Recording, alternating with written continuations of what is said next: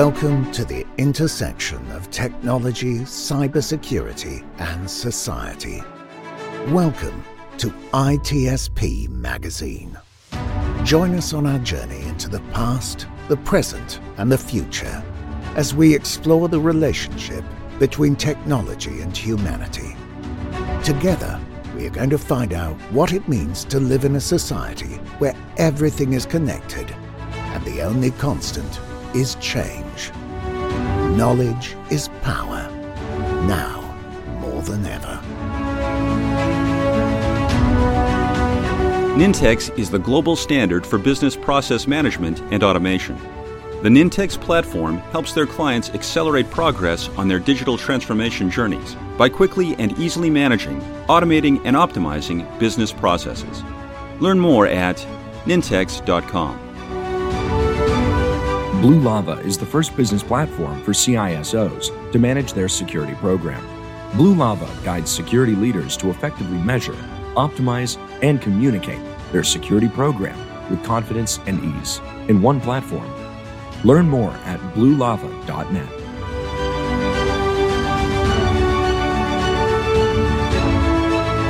Now I'm in the different browser. Different browser? Yep. Is it the browser from the future? I do not know. It didn't come with a label. It didn't say future, past. I don't know. It's the one that works. Everything just gets streamed to your brain. That's it. And then your brain freezes. That's why you have to reboot the brain. There's always gonna be something, right? So maybe if we keep it separated, we can kind of like keep balancing thing. And if we converge everything in one thing, what if that goes wrong, right? Yeah. That's single point of failure. Turn it on and off again. Artificial superintelligence trying to take over the world. There you go. Flick it off. There you go. Okay. That's right. All right. I think there's always a power switch. Exactly. I think the audience is already getting the point that we are about to have fun. We are about to talk about the future, which, if they know us well enough, they know we like to do that. We like to look at the past, to look at the present, and then trying to see what the future scenarios may be. As a matter of fact, Sean, this is Audio Signals podcast, but we also used to do, and we're bringing it back, I think, right now, the segment that we call the future of the future. So we not only we look in the future, but we look in the future of the future. So Matthew, I hope you're going to help us with that. We can help you. That's it. Futures in futures in futures. That's right. And that sounds like money to me. I know. Especially if you're Jeff Bezos. That's it. He needs money for his next space flight. Apparently, it cost $500 million per minute. So I think it needs quite a lot. I think he needs quite a lot for his next space flight. That's definitely a step in the future that Branson and him they just took right now. We don't know how is that going to go, but we'll talk about that as well. But Sean, let's go back to a little bit of a standard introduction here. Although I like a Catholic like this, so I don't have a problem. I mean, my brain is already fried from all the thoughts. Just like, what's the breakdown of that cost? How much of it is in fuel? We'll get there. Yeah, we will get there. All right. Before we do that, though, I'm thrilled to introduce Matthew Griffin, who is, guess what? A futurist. Yes. So he's looking at all kinds of stuff and talking about it everywhere. I mean, and including governments around the world and innovators around the world. And I mean, Matthew, you're doing a ton. We've connected with you through our good friends, the Mentor Project, and we're thrilled to have you on Audio Signals today. Thanks for joining us. No, great to be here. So, thank you very much. And because clearly I'm not giving a good background for all the stuff you're doing. A few minutes for you to share a few thoughts with our audience so they know who they're hearing on the other end here. Yeah, okay. So I suppose basically in a nutshell, my name's Matthew Griffin. I'm the CEO and founder of the 311 Institute and the World Futures Forum. So the 311 Institute is a futures and deep futures think tank and advisory. Now, what I mean by that is we look anywhere from the present day to 50 years out. So if you're typically a multinational, you're going to be looking at about the next 20 years. So I work with organizations like Disney, T-Mobile, Arm, Samsung, all the companies that you're typically going to be using right now, basically, to actually record this, listen to this, watch this, and everything else. And the reason why I go between 20 to 50 years out is because if you're a sovereign government, then you typically care about the future of energy, jobs, skills, education, infrastructure, the next general election, all those kinds of funky things. So that's kind of the one side. And I cover all sectors, and I look at over 450 emerging technologies, everything from AI to nanotech to brain-machine interfaces, you name it, we can have a riot down there. And then I also head up the World Futures Forum, and that's more of a philanthropic organization where we look to bring together really sort of thought leaders and decision makers from around the world, typically G7, G20 prime ministers and ministers and governments, to try to solve the world's greatest challenges. So that's everything from things like education, future of water, future of energy, poverty, things that align really with the United Nations SDG 17 goals. And that's it. That's all I do. An occasional bit of traveling, better when there's not the odd pandemic hanging around. And so you're probably really bored about it, right? With all of those thinking. I'm going to add another spectrum. I'm going to add another spectrum because there's multiple. I mean, so if that's a stack of stuff, right? And you didn't even list all the things you're doing, I'm sure. Let's flip it on its side. And I'm wondering how much of it is risk-based views versus building sustainable society views versus let's just innovate for the heck of innovating views. We want to see what's possible, and there's probably some gray areas in between those different realms as well. So I mean, if you look at the spectrum of the future from an individual perspective, typically you've got startups that are trying to make the impossible possible. So that's everything, for example, from building vertical farms and transforming and revolutionizing agriculture with things like clean meat, where you take a feather from a chicken, put it into something called a bioreactor. You grow the cells from that feather into chicken nuggets, which you can now buy in Singapore, as well as down from Walmart in the US.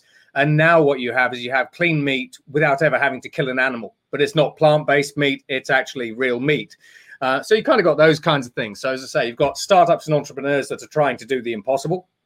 And that's before we get anywhere near holograms, tractor beams, lightsabers, and all those kinds of things. And for the audience that's listening, if you want to know whether or not lightsabers are possible, they are. They're called plasma jets. The Chinese have invented one for surgery. So that's actually for robo-surgery, which is a whole other conversation in itself.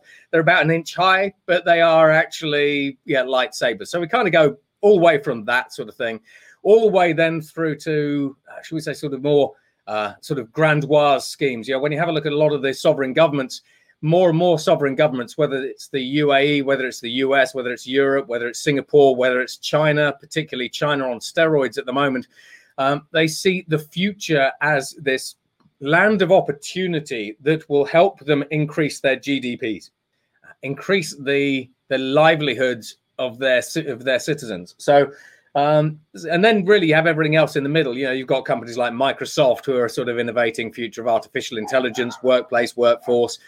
You've got NVIDIA innovating future of artificial intelligence as well. You've got T-Mobile with 5G. You've got 6G coming off the back of all of that kind of stuff. You've got the space race, as we've sort of been seeing in the press at the minute with Bezos and Virgin Galactic, which is a whole conversation in itself. You've got Elon Musk disrupting the global telecommunications market by sending up 12,000 space satellites into low Earth orbit to blanket the Earth in essentially sort of 4G, 5G type global internet coverage, et cetera, et cetera, et cetera. It's this real sort of wormhole when you get into it. And we're not scratching the surface. So with all of these already, your head is full of imagination and what can it be, why we don't have flying cars like the Jetson. I like to use that example all the time. But at the same time, I mean, the future doesn't happen as you're saying, doesn't happen in one particular field or one particular spot. I mean, we look at the future, it's who we are going to be, right? So we can look at a lot of different things, individual, company, government. Based on your experience, and I'm sure the answer is different depending on who you talk to, but if you had to say we really need to focus on this, I don't know, 5, 10 things, whatever. You pick the number. I mean, what are really those priority that we should look first? So from a civilization perspective, the first thing you want to do basically is get your education and healthcare systems right. Because if people have to worry about future jobs, future income, and their health, then they're not going to be focused on the bigger picture of innovating and doing other things like solving societal challenges, for example. When you start having a look at things at a sort of more granular level, people really need to get their heads around the speed of change. So we call it exponential rate of change. A simple example of this is if you step back, say, 40 years ago, we didn't have the internet. Now we do. If you step back 10 years ago and have a look at the technologies that we're all using 10 years ago, they're very, very different to what we have today. Similarly, you step forward another 10 years, basically, and those technologies are more capable, they're more powerful, they're more ubiquitous, and they're cheaper. So a very good example of that, is energy. When we have a look at solar, if you step back 10 years ago, solar panels were typically relatively inefficient. They're about 17% efficient for a silicon solar panel. But we now, thanks to, for example, the US Department of Energy, we've got silicon solar panels that are now 48% efficient in the labs. We've got bacterial solar panels that are 50% efficient. Carbon nanotube solar panels, basically, that are now about 80% energy efficient. We've got black silicon solar panels coming through from China, which are 132% energy efficient, which is actually possible. That's a conversation in itself. So what we see, for example, the reason why I sort of pick energy as a good example is we are increasing, in the next 10 years, we will increasingly see the cost of generating electricity fall to zero. Whereas years ago, it would be 20-30 cents per kilowatt hour. Now, basically, out of Belgium, we're at about 1 cent per kilowatt hour. Out of the UAE, we're at about 0.2 cents per kilowatt hour. So the societal impact, basically, of what happens when energy generation is free is significant. You've got to distribute it and everything else, but nevertheless, what happens basically to your business when the cost of generating electricity for your massive industrial plant is essentially zero, or you can make a profit from it from selling it. So the first thing is we've got extreme speed.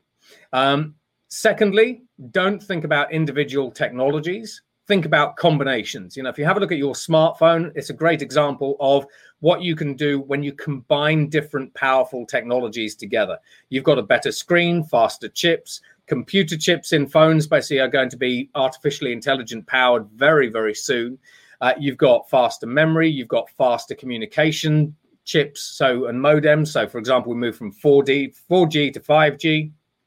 And Matt, so Matthew, I want to pull on this thread a little bit because I was actually going to take you down the system route, if you will. Because in order to achieve all the things we really want to achieve, it has to be powered, has to be connected. You have to have the communications. And then all the things that make it possible, and then obviously software and whatnot. Yeah. How do we arrive to a point where there is a system? Because you described the phone, right? There's two different models. Yeah. There's the open model for the phone and the closed model. And do we see something closed future and an open future, or how does that break down? Yeah, so I mean, if you have a look at the open system, so Android, for example, is an open system.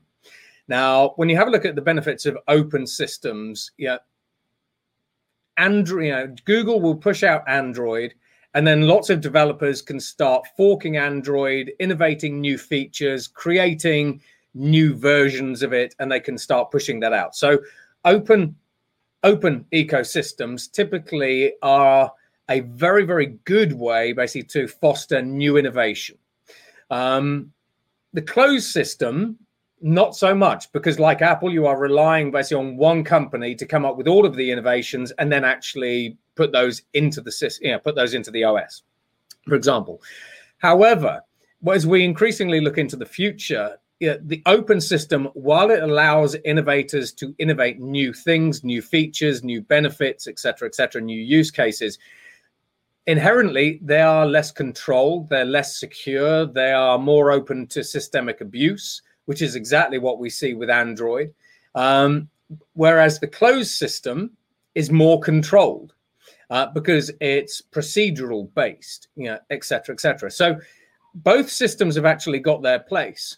And inevitably, when we have a look at open systems, this sort of happens. If you have a look at GitHub, if you have a look at Kaggle, if you have a look arguably at sort of Red Hat, what you have is you have a whole variety of different developers coming together to develop an open set of standards for something. Those ecosystems and those communities get bigger and bigger and bigger. The market adoption of their technologies basically improves over time, basically, and again, their market gets bigger and bigger and bigger. The number of users they have gets bigger and bigger and bigger. And then all of a sudden, you end up with very large multinational organizations like Google, Microsoft, and IBM who come in and say, well done on building such a fantastic open source community with hundreds of millions of customers. We will buy this thing from you. So for example, with Red Hat is obviously a fork of Linux that was then sort of, commercialized a little bit, but using a relatively innovative business model, but they swooped in. GitHub, exactly the same thing, where you ended up with a lot of developers producing open source code that could be used by a lot of other developers. Microsoft bought them. Kaggle, machine learning and artificial intelligence development, there. Then you've also got companies like Singularity Network that are trying to actually open source artificial intelligence tools, but because they have a single point of contact, because they're a company that ultimately are trying to build this open ecosystem for future artificial intelligence development, there's nothing stopping a company coming in and saying, we'll give you a couple of billion for your community, and then they walk off with it. So open ecosystems only go so far. And increasingly, as we start seeing particularly the larger enterprise like tech organizations gobble them up, they kind of end up sort of like an amoeba. These open source ecosystems eventually get absorbed by these large sort of public-private organizations that then fork them, that then turn them to their own, bend them to their own will in a variety of different guises, and all of a sudden it's no longer really open source. So now another community springs up to try to fix that problem, and off we go again, and the cycle repeats. And do you see different regions around the world favoring, I think I know the answer, but favoring closed over open? Yeah, absolutely. So when you have a look at the West, the West basically is really basically an increasingly entrepreneurial place to be. As an entrepreneur, basically, you can go out, you can create anything, basically, and then if the governments don't like it, I was going to say something rude. If the governments don't like it, it's kind of tough. And we've seen that, for example, not just in the open source community. We've seen that with companies like Airbnb and Uber, who went off, built something. The regulators and the governments then came in and said, you can't do that. And they said, we already have tens of millions of customers. What are you going to do? Shut us down? And the governments went, let's actually work together then to regulate you. And at that point, companies like Uber are like, okay, that sounds good. Let's work hand in glove. But realistically, Uber are wearing the size 12 boot. Now, when you have a look at China, for example, and sort of more autocratic states, when you actually walk around China, basically on the ground, there's a huge amount of innovation. The government basically is spending $1.4 trillion over the next 5 years fostering innovation across a variety of different emerging technology areas like AI, quantum, semiconductors, et cetera, et cetera. And that's compared to the US's 400 billion, by the way, and Europe's 600 billion. So guess who's pumping in a huge amount of money to try to win the future that we talked about earlier?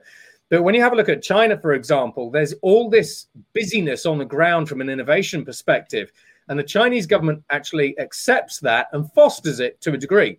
But when those companies get to a particular size, when they start getting to the point where their influence and power starts affecting the CPC, which is the communist ruling party, just as we saw with Jack Ma, with Tencent, so Jack Ma with Alibaba, but also Tencent and other organizations, all of a sudden the government comes in and says, we're going to split you up. We're going to put these new regulations in place.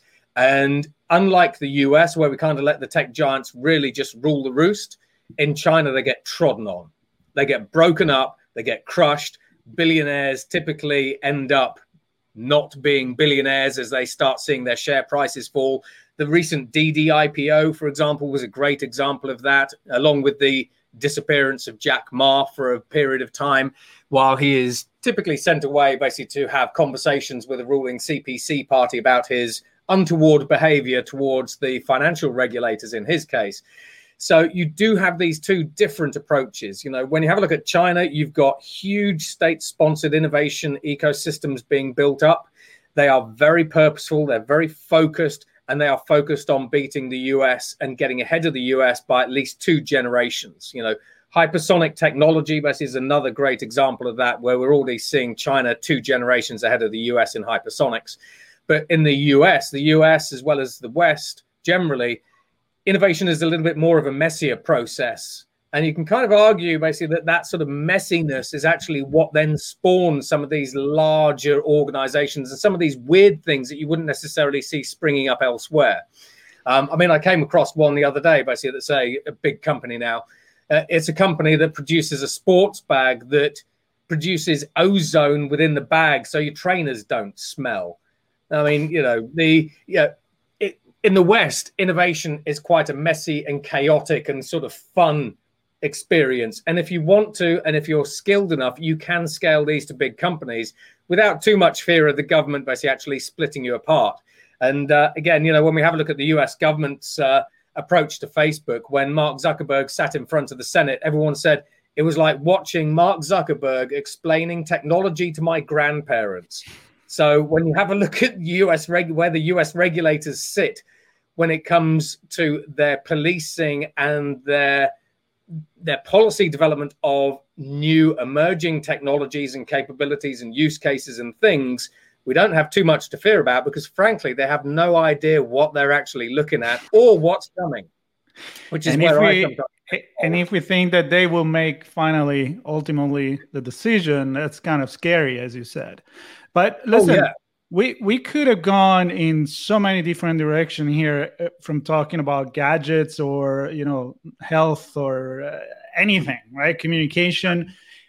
You went to my favorite field, which is kind of like the future scenario and who is going to win the future. And from a political perspective, and from what you said, it seems to me that policy and government are kind of the one that may be the one deciding who wins. So China, you said, is investing so much, they have a plan. And here we let the economy decide, and it's kind of like scattered. So if I had to bet money on someone right now, maybe, I don't know, not that I want to, but I would see like a little bit of a plan to help with this. But so my question is, as we look at 50 years from now or the future, and of course, Sean, you know this was coming, is it dystopian or is it utopian future? Are we being positive about it? Yeah. So this is where, ironically, the thing that makes the difference between whether you live in a utopia or a dystopia is the government that you are either under or the government you elect. That's it. From a technology, so giving you a couple of examples, basically from a technology perspective, I now have enough emerging technologies basically where I can surveil everything you do online. We know that already. That's nothing new. I have a whole plethora of technologies that allow me to monitor you offline. If you think about the Alexa speaker that's or the Google speaker that's actually in your kitchen, they can listen to you. They can listen to your voice. Basically, they can tell you when you're getting ill. They can tell you when you're likely to get a heart attack, because when you get ill and when you have a heart attack, your voice box changes. Same with COVID. We can tell via your voice if you have COVID or are getting COVID. We can tell if you have depression, PTSD, or dementia just from your voice. So these surveillance-like technologies are everywhere. I can use artificial intelligence to turn your Wi-Fi, courtesy of MIT, into a sonar-like device that not only tells me exactly where you are in the house, it can tell me how you are walking. Because I can tell how you are walking, it's a little bit like radar and sonar for submarines. Because I can tell what your gait is, how you're walking, I can tell whether or not you are taking your medicine. or whether or not you have postural problems. I can tell your emotions with a 96% accuracy from your Wi-Fi signal. So now think what I could do basically with the CCTV on the street, with the persistent surveillance drones that are 30,000 feet above, I think that one's Chicago or Boston, let alone all these other things. So from a dystopian perspective, when I join all these different systems up, as they actually are and kind of have in China, if you drop litter in China, a camera picks it up, uses facial recognition, identifies you. It then uses the national ID scheme to figure out who you actually are, and then it docks your social credit score. So your social credit score is a system that's been designed by the Chinese government, and it gives you a rating based on how well behaved you are. Now, the interesting thing with the social credit scoring system is if you drop into the red, you get banned from healthcare, financial services, broadband, high-speed travel, internet, international travel, particular schools. This is already happening. You can go and have a look on Google, and other information sources are available. But the interesting thing with the social scoring system is if you are not a good Communist Party player, your score gets docked. So this is why I say it is down to the governments, because while a social credit scoring system is an interesting idea, you know, we don't want people littering or punching people in the street. That's bad. They should probably get punished for that. The concept of actually introducing a political element into the social credit scoring system, that means if you do not support me, my government, my policies, I'm going to ban you from high-speed travel. I'm going to ban your children from going to particular schools. Now we're starting to get into that dystopian state territory. And by the way, this is 1984 from George Orwell sequel. Yeah, absolutely. And you know, I mean, yeah, when you have a look at 1984, as I say, these technologies already exist. I did a keynote on the future of privacy and a sort of mix of other bits and bobs. And you'd just be staggered at how much we can tell just from a webcam feed, from your voice. You know, if you're wearing a mask, for example, there's a lot of rioters sort of like, you know, and anarchists basically like wearing masks. You know, companies like Facebook can still identify you just from your eyes. So, you know, so everyone basically is running around the streets doing things thinking I'm fine because I'm actually covered in a duvet. We can tell how you're walking. You know, and we can tell it's from you from how you're walking, you know, so this is kind of NSA, FBI kind of stuff. But this is commercial technology now that's being embedded into really the fabric of our society. But while we have all these technologies to surveil you, to figure out what you're doing online, who you're meeting, I can use GPS on your phones to figure out you're meeting these people and you're probably doing something naughty because this is a naughty person and, you know, you're meeting them. It's down to the government and the government policies that then determine whether or not you live in a dystopia or a utopia. And that's the danger. So as we see deep fakes from, for example, Russia and Eastern Europe increasingly try to undermine Western democracy, the danger is that the people who get into government within the Western democracies are typically dystopian leaning, shall we say, and then you end up in a dystopia. And the greatest thing that you can value, so I travel the world, the greatest thing that people should value is freedom. And it's not easy. It's a sticky, horrible mess that causes regulators and governments and individuals basically nightmares on a daily basis. But when you go to some of these more authoritarian countries, you can't speak your mind in the same way that you can, for example, in the West. You don't have this, they don't have the same freedoms. And then you are in an Orwellian dystopian novel. So Matthew, you paint a picture led by government with people in it. I want to understand your view of that picture. I think we automatically think of Earth. Yeah. Right? The planet Earth. But we've been launching things and people into space now, and there are other planets we're exploring, and I'm wondering, what about the environment? And then I want to connect it to the investment that China's making. Are there investments that we are not making that we need to make rather beyond just innovating to shore up a government and its people. No, absolutely. So when you have a look at the United Nations Sustainable Development Goals, there are 17 in all. One of them is partnership, so really there are 16, and they deal with everything from future of education and workforce all the way through to equality, water, poverty, energy, that kind of stuff. Climate change, oceans. There's a huge amount basically that from a societal perspective that we need to be doing. So the first one, which is sort of one that I kind of try to focus on with the World Futures Forum, basically is actually trying to balance out inequality. Yeah, we've got the haves and the have-nots. If you have a look at the current space race, that's an ideal example of, if you are a billionaire, space is the new billionaire's playground. In fact, I think one of the American papers the other day put it as space is the new billionaire playground because all the billionaires are trying to get off Earth. So that's sort of one thing. But when you have a look at, for example, climate change, increasingly we already have the technology today at a relatively affordable and commercial scale to eliminate over 70% of all greenhouse gas emissions. So we'll break that down. Agriculture accounts for about 20% of all greenhouse gases. Those are typically cows, crops, growing crops to feed to cows, etc., land use, deforestation, all that sort of stuff. Vertical farms and clean meat actually take the amount of greenhouse gas emissions down by 99% for the agricultural sector. Next, we have the energy sector, which is about another sort of 15 to 20%. Most of the energy that we use actually goes on heating. We've got zero energy air conditioning systems, courtesy of University of Stanford, or Stanford U. From a renewable energy perspective, we now have 1 trillion watts of energy of renewable energy capacity installed around the world. We need about 6 trillion watts. So we're actually doing all right. And the cost of energy is plummeting as we start pivoting off fossil fuels and oil and gas. When we have a look at transportation, again, another sort of 15 to 20% of global greenhouse gas emissions.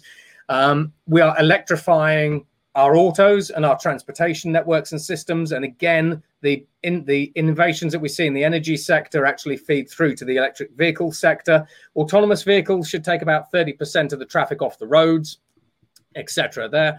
Even when we have a look at concrete actually accounts for about 5% of all global greenhouse gas emissions, particularly CO2. We actually have new types of green concrete that actually don't use CO2 and don't emit CO2 during the manufacturing process. So this is just the sort of tip of the iceberg of this conversation, but we've got all these different innovations and technologies and solutions already here to help us decarbonize 70% of all greenhouse gases. So that's kind of climate change. But the problem we have with climate change is that lag. We've got massive ocean acidification. We've got warming oceans. That's going to take a long time to reverse. So frankly, we're in trouble. We're headed to hothouse Earth. I'm sitting here today basically in my 50°C studio like you guys are, other than you, Marco. I see you've got some nice air conditioning there. And then when we have a look at sustainability, basically we've got the circular economy. Adidas basically are sort of doing really well basically on the circular economy, where they've been designing new materials that can be just continuously recycled. We've got biodegradable plastics coming through. There's loads, when you have a look at sustainability as a whole, there are so many different solutions. It's insane. But the reason why we don't appear to be making too much of a difference is because there is a difference between having the technology and the solution available and using and deploying it. And it's that where the lag is, which is where we then get into investment, whether it's private equity, hedge funds, global asset managers, governments, that kind of stuff, or whether it's policy or regulation or whatever it happens to be. Right. And that's exactly what I was going to say. And that's where we go full circles and we go back into the decision making and how we influence eventually them as a public opinion with knowledge and learning all these things in order to put some pressure on that. We know you're having a hard stop. You got present things to worry about. Yeah. And we're gonna let you go with hopefully the idea to get together again, maybe to talk about. I look forward to it. Yeah, some other things, and maybe we'll stay more focused. But I think this was a nice overall thought-provoking conversation for our audience. I assume there will be notes and links and resources on the podcast. So we really hope that everybody enjoyed, that we don't scare you guys too much. It's still up in the air. We're not, we don't know. 1,000-foot view. Exactly. Well, hopefully we still have some control over the future. So. Exactly. That's the hope. But knowledge is the only way. All right. Well, Matthew, thank you so much. And thank you to the Mentor Project connecting us. And we'll look forward to talk to you again soon. Well, always a pleasure. That's it. Stay cool. That's it. I can hear the ice cream truck outside, so I know where I'm headed now. It's later. And thanks to everyone who's listening. That's your future. Cheers, Matthew. Right there. Yeah. Ice cream truck. Done. That's it in about 5 minutes. Ta-da. Cheers, guys. Bye. Cheers. Blue Lava is the first business platform for CISOs to manage their security program. Blue Lava guides security leaders to effectively measure, optimize, and communicate their security program with confidence and ease in one platform. Learn more at bluelava.net. Nintex is the global standard for business process management and automation. The Nintex platform helps their clients accelerate progress on their digital transformation journeys by quickly and easily managing, automating, and optimizing business processes. Learn more at nintex.com. We hope you enjoyed this conversation. If you learned something new and this story made you think, then share ITSP Magazine with your friends, family, and colleagues. If you represent a company and wish to associate your brand with our conversations, sponsor one or more of our columns. We hope you will come back for more stories and follow us on our journey. You can always find us at the intersection of technology, cybersecurity, and society.